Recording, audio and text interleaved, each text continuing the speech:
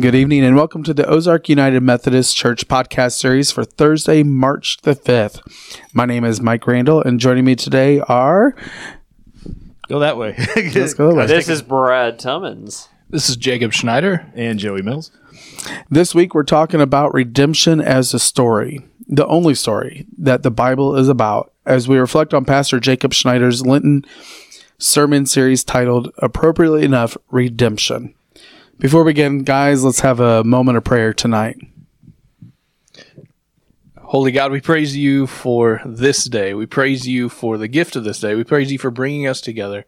And God, we pray that you would enter into this time, enter into the space wherever we find ourselves and speak to us, God. I pray that this would be a time of just growing in our knowledge and love of you.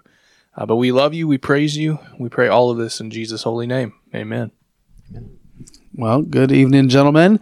And I'm going to turn it over to our discussion leader tonight. Who is? Did anybody Dun, dun, dun, dun. Hey, it's Brad. All right. It's Brad. Brad? Whoa. Whoa. Hey, surprise. So a little inside baseball. We generally do a little more planning like earlier in the week. And we kind of self-select who's going to do what. But this week it was kind of quiet until Mike said, hey, I'll do the hosting. So we'll just kind of play it loose and by ear. But if you're prepared, man, that's great. Prepared. That's the word I would use right now. Ill prepared. You forgot the ill. No, but seriously. So I mean, thinking through this week's sermon. What were your guys' general thoughts? We were talking about redemption. We were in. We were in Hosea. Sorry again. This week. Preparation. You know how it goes. What were your guys' thoughts? It's kind of I step back and I think about the story just a little bit in Hosea with Gomer and Hosea and how that whole situation worked out. And I just kind of start by thinking, man, that Hosea's got a lot. Being tuned in with what God's saying there, I'm thinking about it from my perspective, that would be a hard ask even in the first place, much less in the second place. much less in the second place. When you're going back to town, yeah. So yeah, it's, you started with kind of the anecdote, and we've all read or heard or seen on social media some form of those types of things. It's usually, prove God exists by dropping the chalk, or, there's so many of them that are all shared around and stuff, but I think the biggest point of that was, though, for me, is that, we're not called to be good sharing people. We're called to be self-sacrificing people, Yeah. Say no to yourself, take up your cross, and follow me, which, it's a hard pill to swallow, because we want to say, I am more than happy to give when I have something extra to give, but that's not what we're called to do. That's not the example that was set for us. It was not... Yeah, share when you can share. When it doesn't hurt you too bad. When you don't feel it, go ahead and do a little extra for somebody. That would be nice. That's not what we're called to do. We are called to enter into poverty with people, enter suffering with people, and that's a hard pill to swallow. I don't want to worry. We work hard to make sure we know where our next meal is coming from and that there's enough money in the bank that if something tragic happens that we'll be okay, but there are countless people that don't have those luxuries, and it's easy to fall back on, well, they should work harder, they should have made better choices, they, but it's not about they. I can't control they. It's about me and what I can do, and it's hard to be self-sacrificing to the point of giving everything to make sure that somebody else has something, or multiple somebodies have something. Yeah, and not just material things. Right. He's sacrificing his reputation. Everything, giving everything, literally everything. And, honor and shame. This is an honor and shame culture. Everything rise or fall on, whether or not you were receiving honor or shame. But, with the story of the ant and the grasshopper, and it reminded me, as I was thinking about it leading up to this past Sunday, of some of the, and I've shared this before, but some of the sermons I've heard, growing up, I call them the be nice and recycle sermons. Right. And I think that's, a lot of us, that's what we hear. We hear it online or, whatever. That's easier to swallow too. Because we can all identify with, yes, I should. There are times when I have not been nice or haven't recycled, so I should be nice and recycle. Mm-hmm. But we always center that about ourselves, and when it's comfortable for me, when it's convenient, then I will. Yep. But I think on this side of the resurrection, we've got no excuses. Hosea was a mouthpiece of God, chosen by God. We are all in that place as followers of Jesus to witness to Christ and his kingdom and the redemption that's all a part of it. So, well, I mean, and really when you started talking about just the magnitude of the redemption, that he gave the 15 shekels and then he gave everything that he had, you know what I mean? And that's what redemption is. It's giving this everything, and it was giving the best too of what he had. Yep. It wasn't just here's my leftovers of stuff. Here is everything that I have. Here's everything. Mm-hmm. And this week, as I've been reflecting on that personally, it took me back to a sermon that I heard years ago, and about how that, like, when you order a pizza and the pizza comes to the door, and the pizza guy, he's bringing up this pizza and it's in this nice box, and you can smell the pizza and you can imagine what the pizza is, and you're so excited about this pizza, and then you open it up. And what the pizza guy did on the way to the house was he took it and he shook the box up. And so the pizza's a hot mess. That's like my life. Yeah.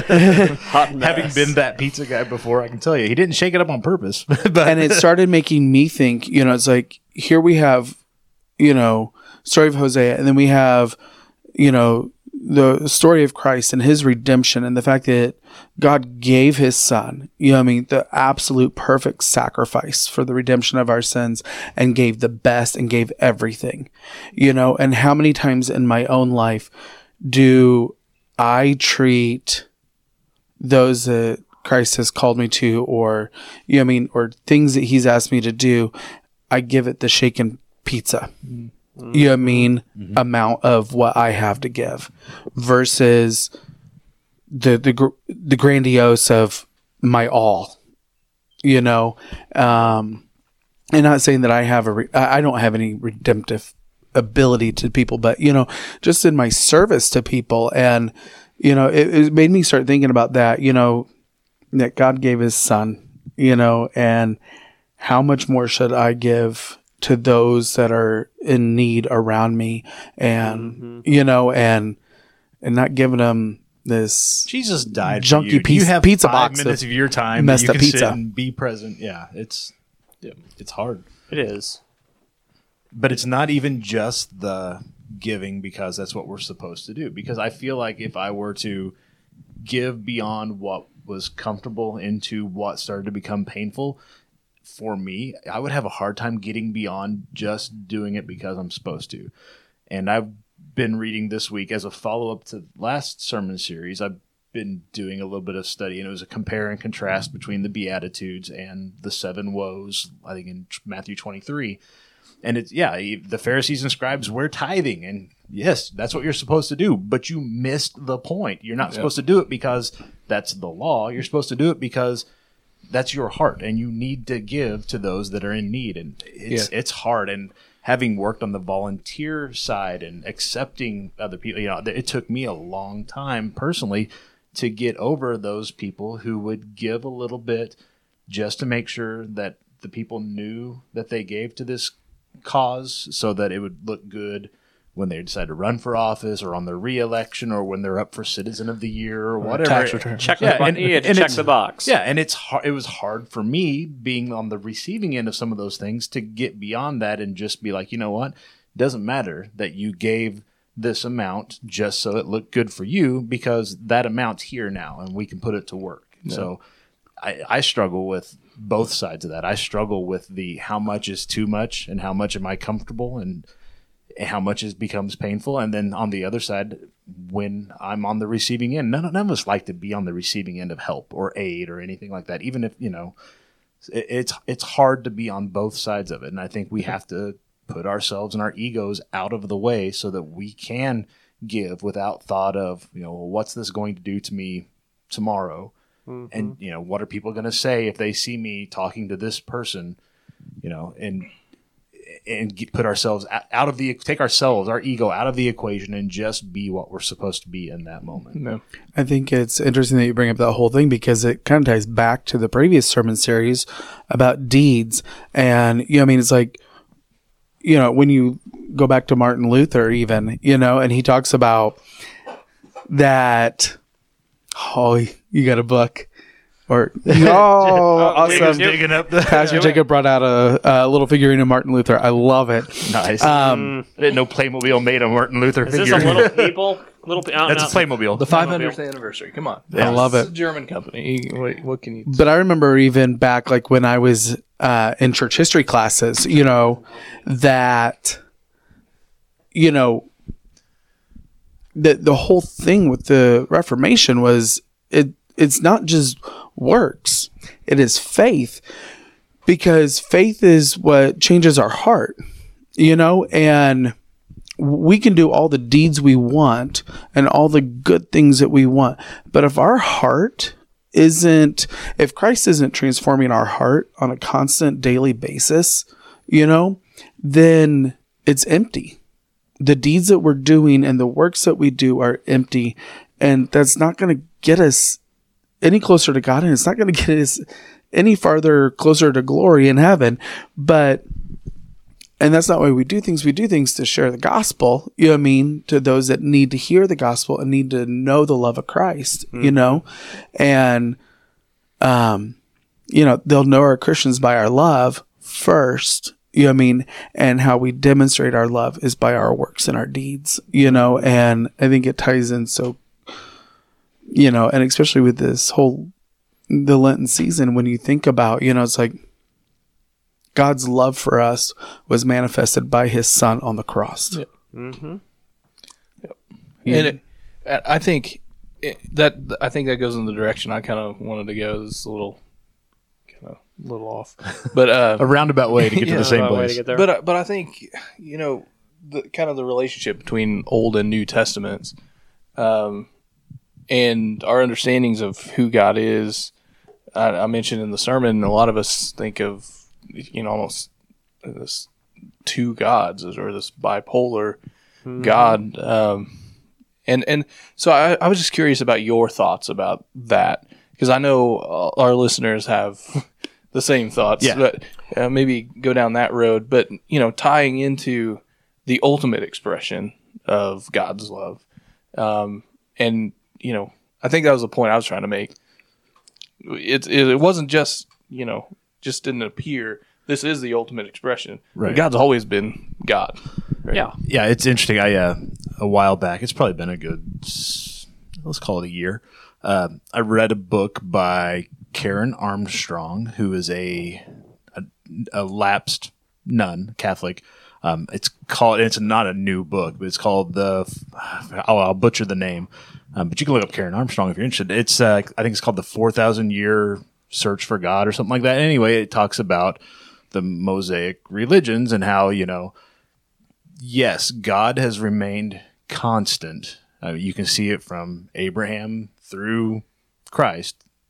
The through line is still love and his people, but the way we have experienced, or the way the Hebrew people, the writers of the Old Testament, the writers of the New Testament have experienced God has changed dramatically over the years. God has remained the same, but our stories of God have changed, and we have created, for lack of a better word, God in our own image, depending on what was needed at the time.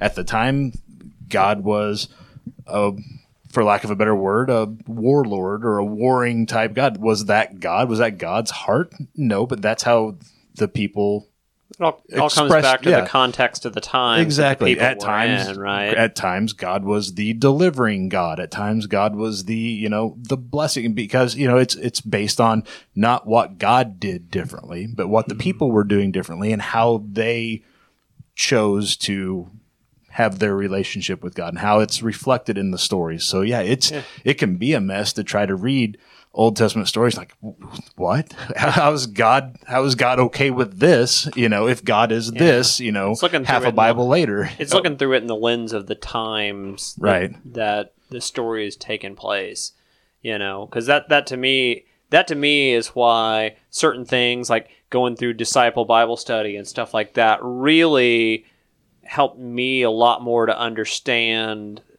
what the scripture and the particular, whatever book in the Bible was talking about. Because you're thinking about it in the context of the time. If someone were to go back and look at the story of, whoever today, you have to look at it in the context of the time. Otherwise, all of the craziness we're talking about with computers or coronavirus or whatever else wouldn't necessarily, what's the big deal, Or, Right. oh man, those guys were crazy. But it was because of the context of the time. And I think that's something I think a lot of folks, when they're reading the Bible, I know at least before going through like Disciple, I didn't really think about it that way. I really spent more time in, this is what the Bible says, and taking it a lot more literally based on the way that it was written, as opposed to what the author of that book was trying to get across to you. But about I think God. we do that. I think it's kind of, I don't know if it's lazy is not the right word. I don't want to offend anybody with that word, but we kind of sit back and, it's easy to default to, if it's in the Bible, it must be true, word for word. God wrote it. Well, but that's one position that seems to be a popular position for various denominations within the greater church, capital C, to take. But yeah, you lose so much if you're not looking at the context in which the context that the passage was written in, whatever passage you're talking about, who it was addressed to, because most of the Bible is addressed to a specific audience, and that audience, and for that passage, when the person wrote that passage, they weren't necessarily writing it for us today. They were writing it to this group of people who needed to hear this specific message in this cultural context. So it can get weird at times if you're not aware of those things. Try to understand exactly what is being discussed at any given point. But, from the first interaction between God and Abraham, God lays the path down. The animals are cut in half and God walks the path, saying, if I can't upend my end of the deal, it's my blood that's shed. And if you can't upend your end of the deal, it's still my blood that's shed. And we see that on the cross. When we have turned away and the old covenant doesn't work anymore, who pays for it? God pays for it with blood. It's not our blood. It's not, we had nothing to lose and everything to gain from the old covenant. And now that we're in post-resurrection, we're on this side of the resurrection, we're living in this new covenant. It is about emulating Christ's example. It's about faith. It's about building the kingdom, because the kingdom is at hand. And is it here in its fullness? Absolutely not. But, if the two are going to meet someday, then we should surely be a little further along the path of holding up our end and building the kingdom and what the kingdom looks like here before we get to that point. It's funny, the more that we've talked, the more I keep hearing the old titles of hymns pop up. Further along. Yeah. Random observation for a Wednesday We evening. sing our theology. I like it. Yeah. It's good. And I think you can see through any account in the Bible, the underlying posture that God takes and his heart in it is he loves that which he created, and he desires for that which he created to be in relationship with him. Mm-hmm. And Period. Yeah. End of story. Yeah, Yeah. exactly. And that's exactly what redemption is. yeah, It's restoring the relationship, yeah. and God taking that initiative to restore the relationship. And I mean, and when you think about it, as parents, based on what's going on at different points in times in the house with children, depends on the different types of measures that you take to get the actions their that you are attention. desiring, Yes. in rearing children, and with different children, you use different actions, and I think you can you see that in God. You see that fatherly figure that he takes those different actions that needs to be dealt with, and he deals with them. For his ultimate purpose in that restoring redemptive process. And I think something that will come out throughout the sermon series, contextually, especially as we dig into the Old Testament, we're going to be, kind of uncovering some more of that contextual background. But one of the things that we touched on in the story of Hosea and Gomer really gets to this. It was a very patriarchal time. And I think one of the things that we have to understand is that a lot of that patriarchal system pre-existed, the covenant. I mean, this was God speaking into a pre-existent patriarchal system, and speaking his truth into it through these prophets. They're his mouthpieces, and how just earth-shatteringly out of bounds it was, what these prophets were saying, and then by the time, of course, we get to Christ, it's just mind blowing. What God is really speaking. So we'll unpack more of that as we go, but I that's one of the most important contextual background pieces to understand, and one that's lost on us for the most part today. So.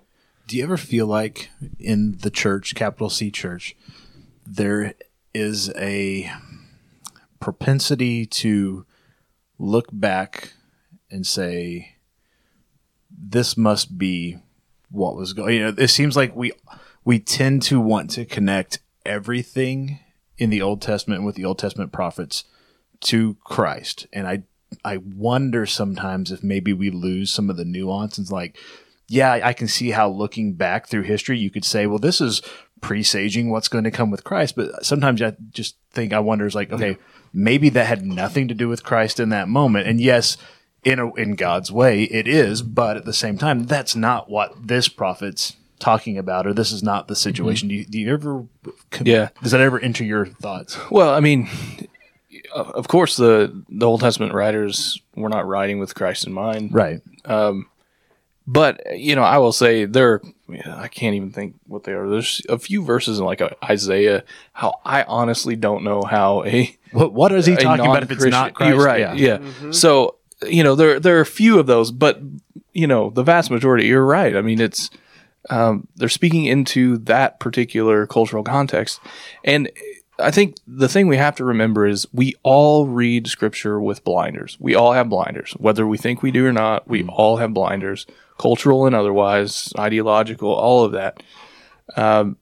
And even when we try and strip that away, a lot of us, we read scripture through even a first century blinder, the Christ blinder. We're reading, about this 8th century BC prophet through this first century context, and that we can't do that. I mean, so yeah, it's a lot of work, honestly, but thankfully we lean on those who have gone before us, who have put in a lot of work for the last thousands of years, understanding what Scripture is saying, and we lean on this great cloud of witnesses and God's inspiration and all of that. So let us know your thoughts, questions, and the ways that God is moving in you, and how it relates sometimes to even the most religious among us when they just don't get it. Make sure to follow us at Ozark UMC at Facebook and at Twitter, and email us at the podcast at ozarkumc.org with any questions that you may have. We're going to come back with a devotional related to the redemption right after this short break.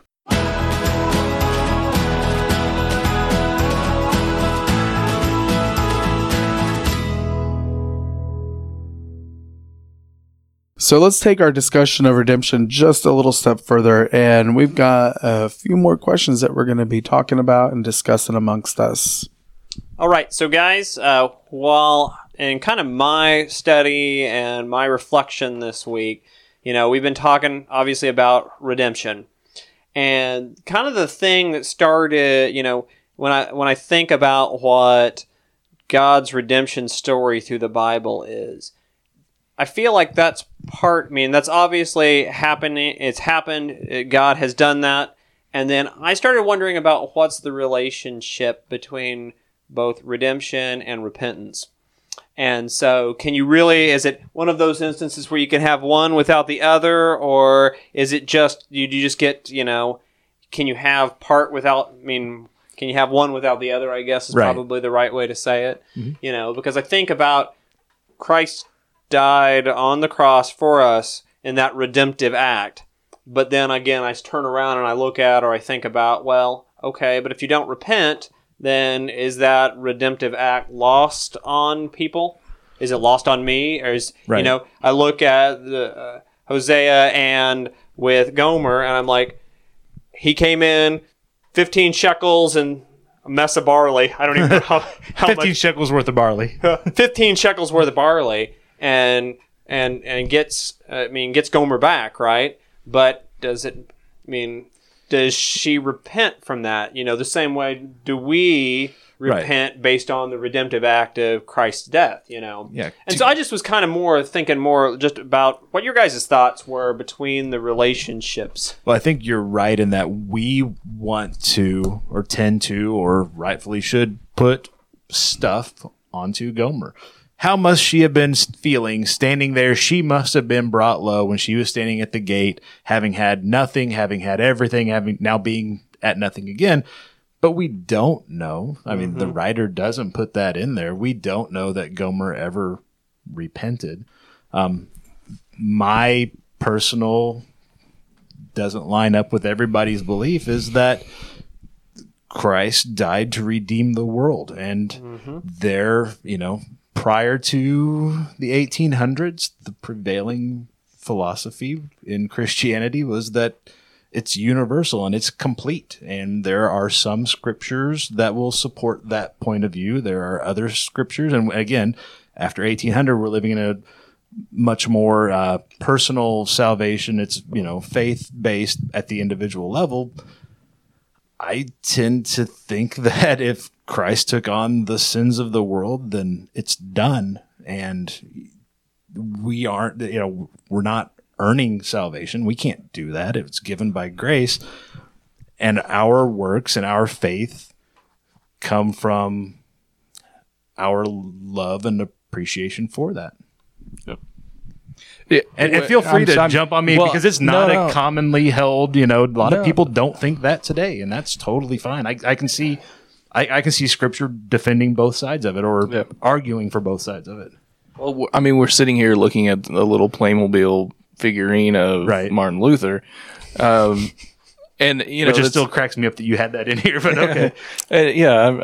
I like Luther. He's fun to read, but most people would have like a bust or something. I have his 95 thesis. I like him. I don't respect him that much.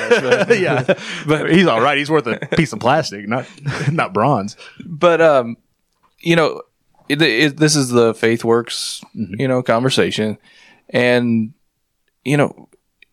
redemption, as I mentioned Sunday, it's God's work. It's what God does. Right. God does redemption. We don't do redemption. Repentance, aside, it's not being just a state of being. It's not self-deprecation. It's not being melancholy. It's not feeling terrible about yourself. Repentance is changing your life. It's a change of your life, and that's a response to God's work of redemption. Brad, I don't think redemption really takes root fully until without the accompanying redemption or repentance, right? Yeah. But repentance doesn't bring about our redemption. That's the kind of tricky kind of way that we understand it as thoroughgoing Protestants. But yeah. I was just gonna say that the whole thing with repentance. Repentance is that whole thing of that. This is what I'm giving this up because this is the way that I believe, and this is what I believe is true for me and the redemptive process. Because redemption is media and process oriented. I'm still going to be making mistakes, and that's still a continual thing that God is working on me with, and he offers redemption through that. But that whole thing of repentance is I have to take it. Right. You have to claim redemption. Yeah. And it makes me think, because so I watch America's Funniest Videos with my kids. Okay. Just to kind of take this from the deeply theological side of what we're talking about to making it really more practical. Let's put it that way. We'll say practical. There we go. Yeah, practical. But one of my favorite videos on America's Funniest Videos is these dads. They'll stick a credit card on the wall and they'll hold it there, and their kid is standing in front of the wall, and they say, if you can catch the credit card with your forehead as I drop it, you can buy whatever you want.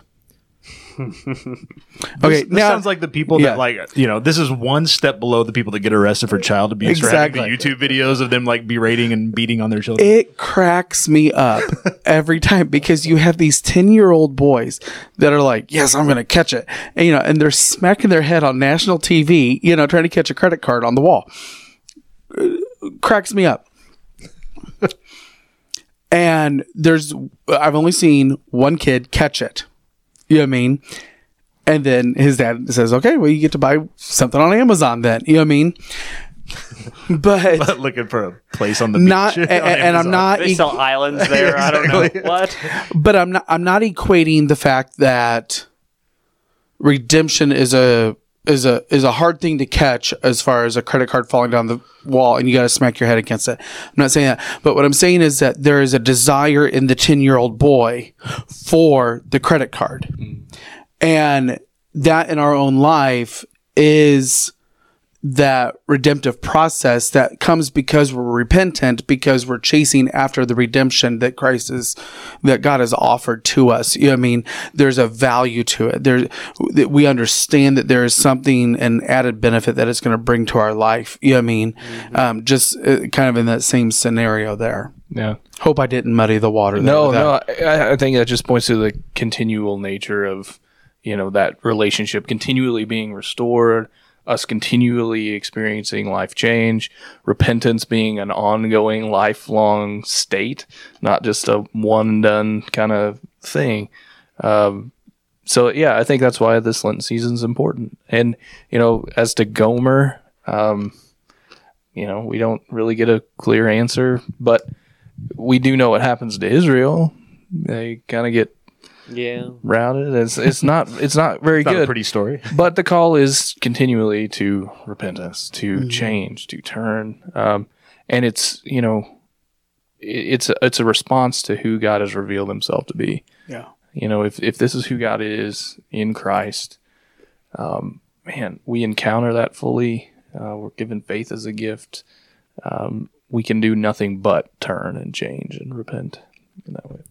Well, it makes me even think of the beggar at the gate called Beautiful, in Acts. He came every day. His family brought him and sat him there because he believed that there was something that was magical about what happened there at that gate, And if historical significance of the gate called Beautiful, and the fact that, the disciples walk up and they're like, silver and gold have I none. But what I do tell you is pick up your mat and rise and walk in the name of, he was healed because his faith, and if you relate that back to redemption, you are saved and brought into that relationship with God because your repentance accepts that redemption. I think that, even reflecting in on this, personally, it's like, okay, it's like, God, what is it today that you need me to work on in my life, that you need me to give up so that way that I'm following you more closely, and that's that, for me, that's that continued redemption. You know what I mean? Yep. Of, how do I become more like you, God?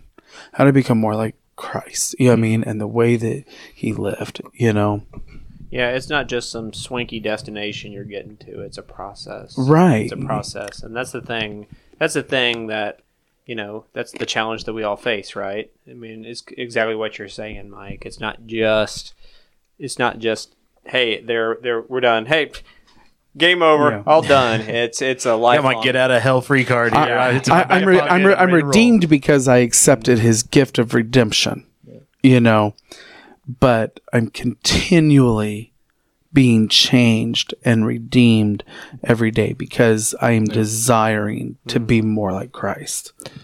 And that points to me, because I think, how do we daily live that out? How do we,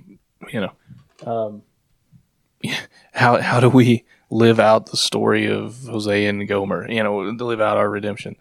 And for me, what immediately comes to mind is relationship, people.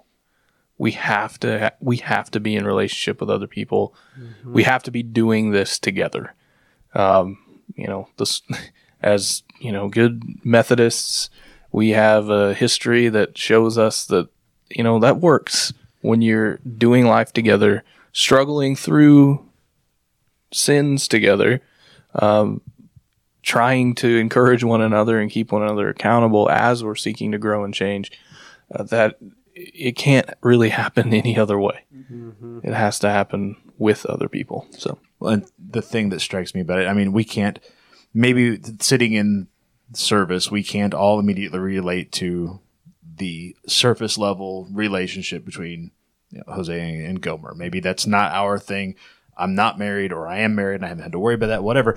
But we can all think of right now, every person listening, every one of us sitting here talking can think about somebody who our relationship with is broken because we felt hurt by that relationship. And would you really give up everything to make that relationship right? But I mean, if you're still holding on to that hurt, not just, hey, okay, I've decided I'm going to let go of the hurt. I'm just going to let it go, and I'm not going to let this hurt me anymore. That's great. That's a step towards healing.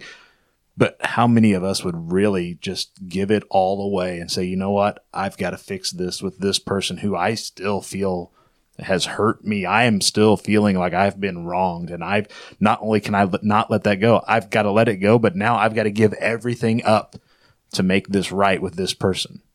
That's hard. I don't know. I don't know that I could do that. Order, Yeah. I think I've shared this before, but I read a story about a woman whose son was kind of brutally murdered, and she went to the trial, and it came time for sentencing. And when it came time for sentencing, she asked the judge if she could step forward and address the court, and specifically address the young man who had killed her son, brutally murdered her son. And she got up there and said, I don't want you to go to jail. That's probably the worst place you could go. What I want is for you to come and live with me. Come and live with me. And she appealed to the judge for this sentencing. She was granted this sentence. And, you think about the absolute pain for her to be reminded every day of this man who killed her son. But think about how he was affected by that. Of course, he had to see pictures of her son sitting around the house, and all. He was reminded of this thing that he had done. That is redemption. That is otherworldly redemption. And I think that's really what Christ calls us to. That's why it's so hard. That's why we need other people to encourage and lift us up. But man, that type of witness changes lives. Yeah. Period. Well, I am so thankful that we had this holy conversation tonight, and that, God was in the midst of this, Absolutely. I encourage all listeners out there, take a moment this week, before Sunday, prepare your heart, for the upcoming message, but also meditate upon the words and, that were discussed here tonight, and let God do what he can, only what he can do, in your life, through these conversations, and have those conversations with those that are around you that are other believers. And be a part of the conversation with us. Let us know what you guys think about this. Absolutely. Yeah. Shoot us an email. We'd love to hear your thoughts, and being able to share those and discuss those. because if you're thinking it, somebody else is thinking it as well. So, but I also want to make sure, join us this Sunday as Pastor David Bell continues our Lenten sermon series, Redemption, at 8:30 and 11 a.m.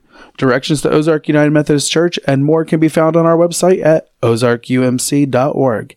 Find the service that best works for you and join us this Sunday. We look forward to worshiping with you. And for Brad, Pastor Jacob, Joey, and myself, Mike, may the peace of Christ be with you.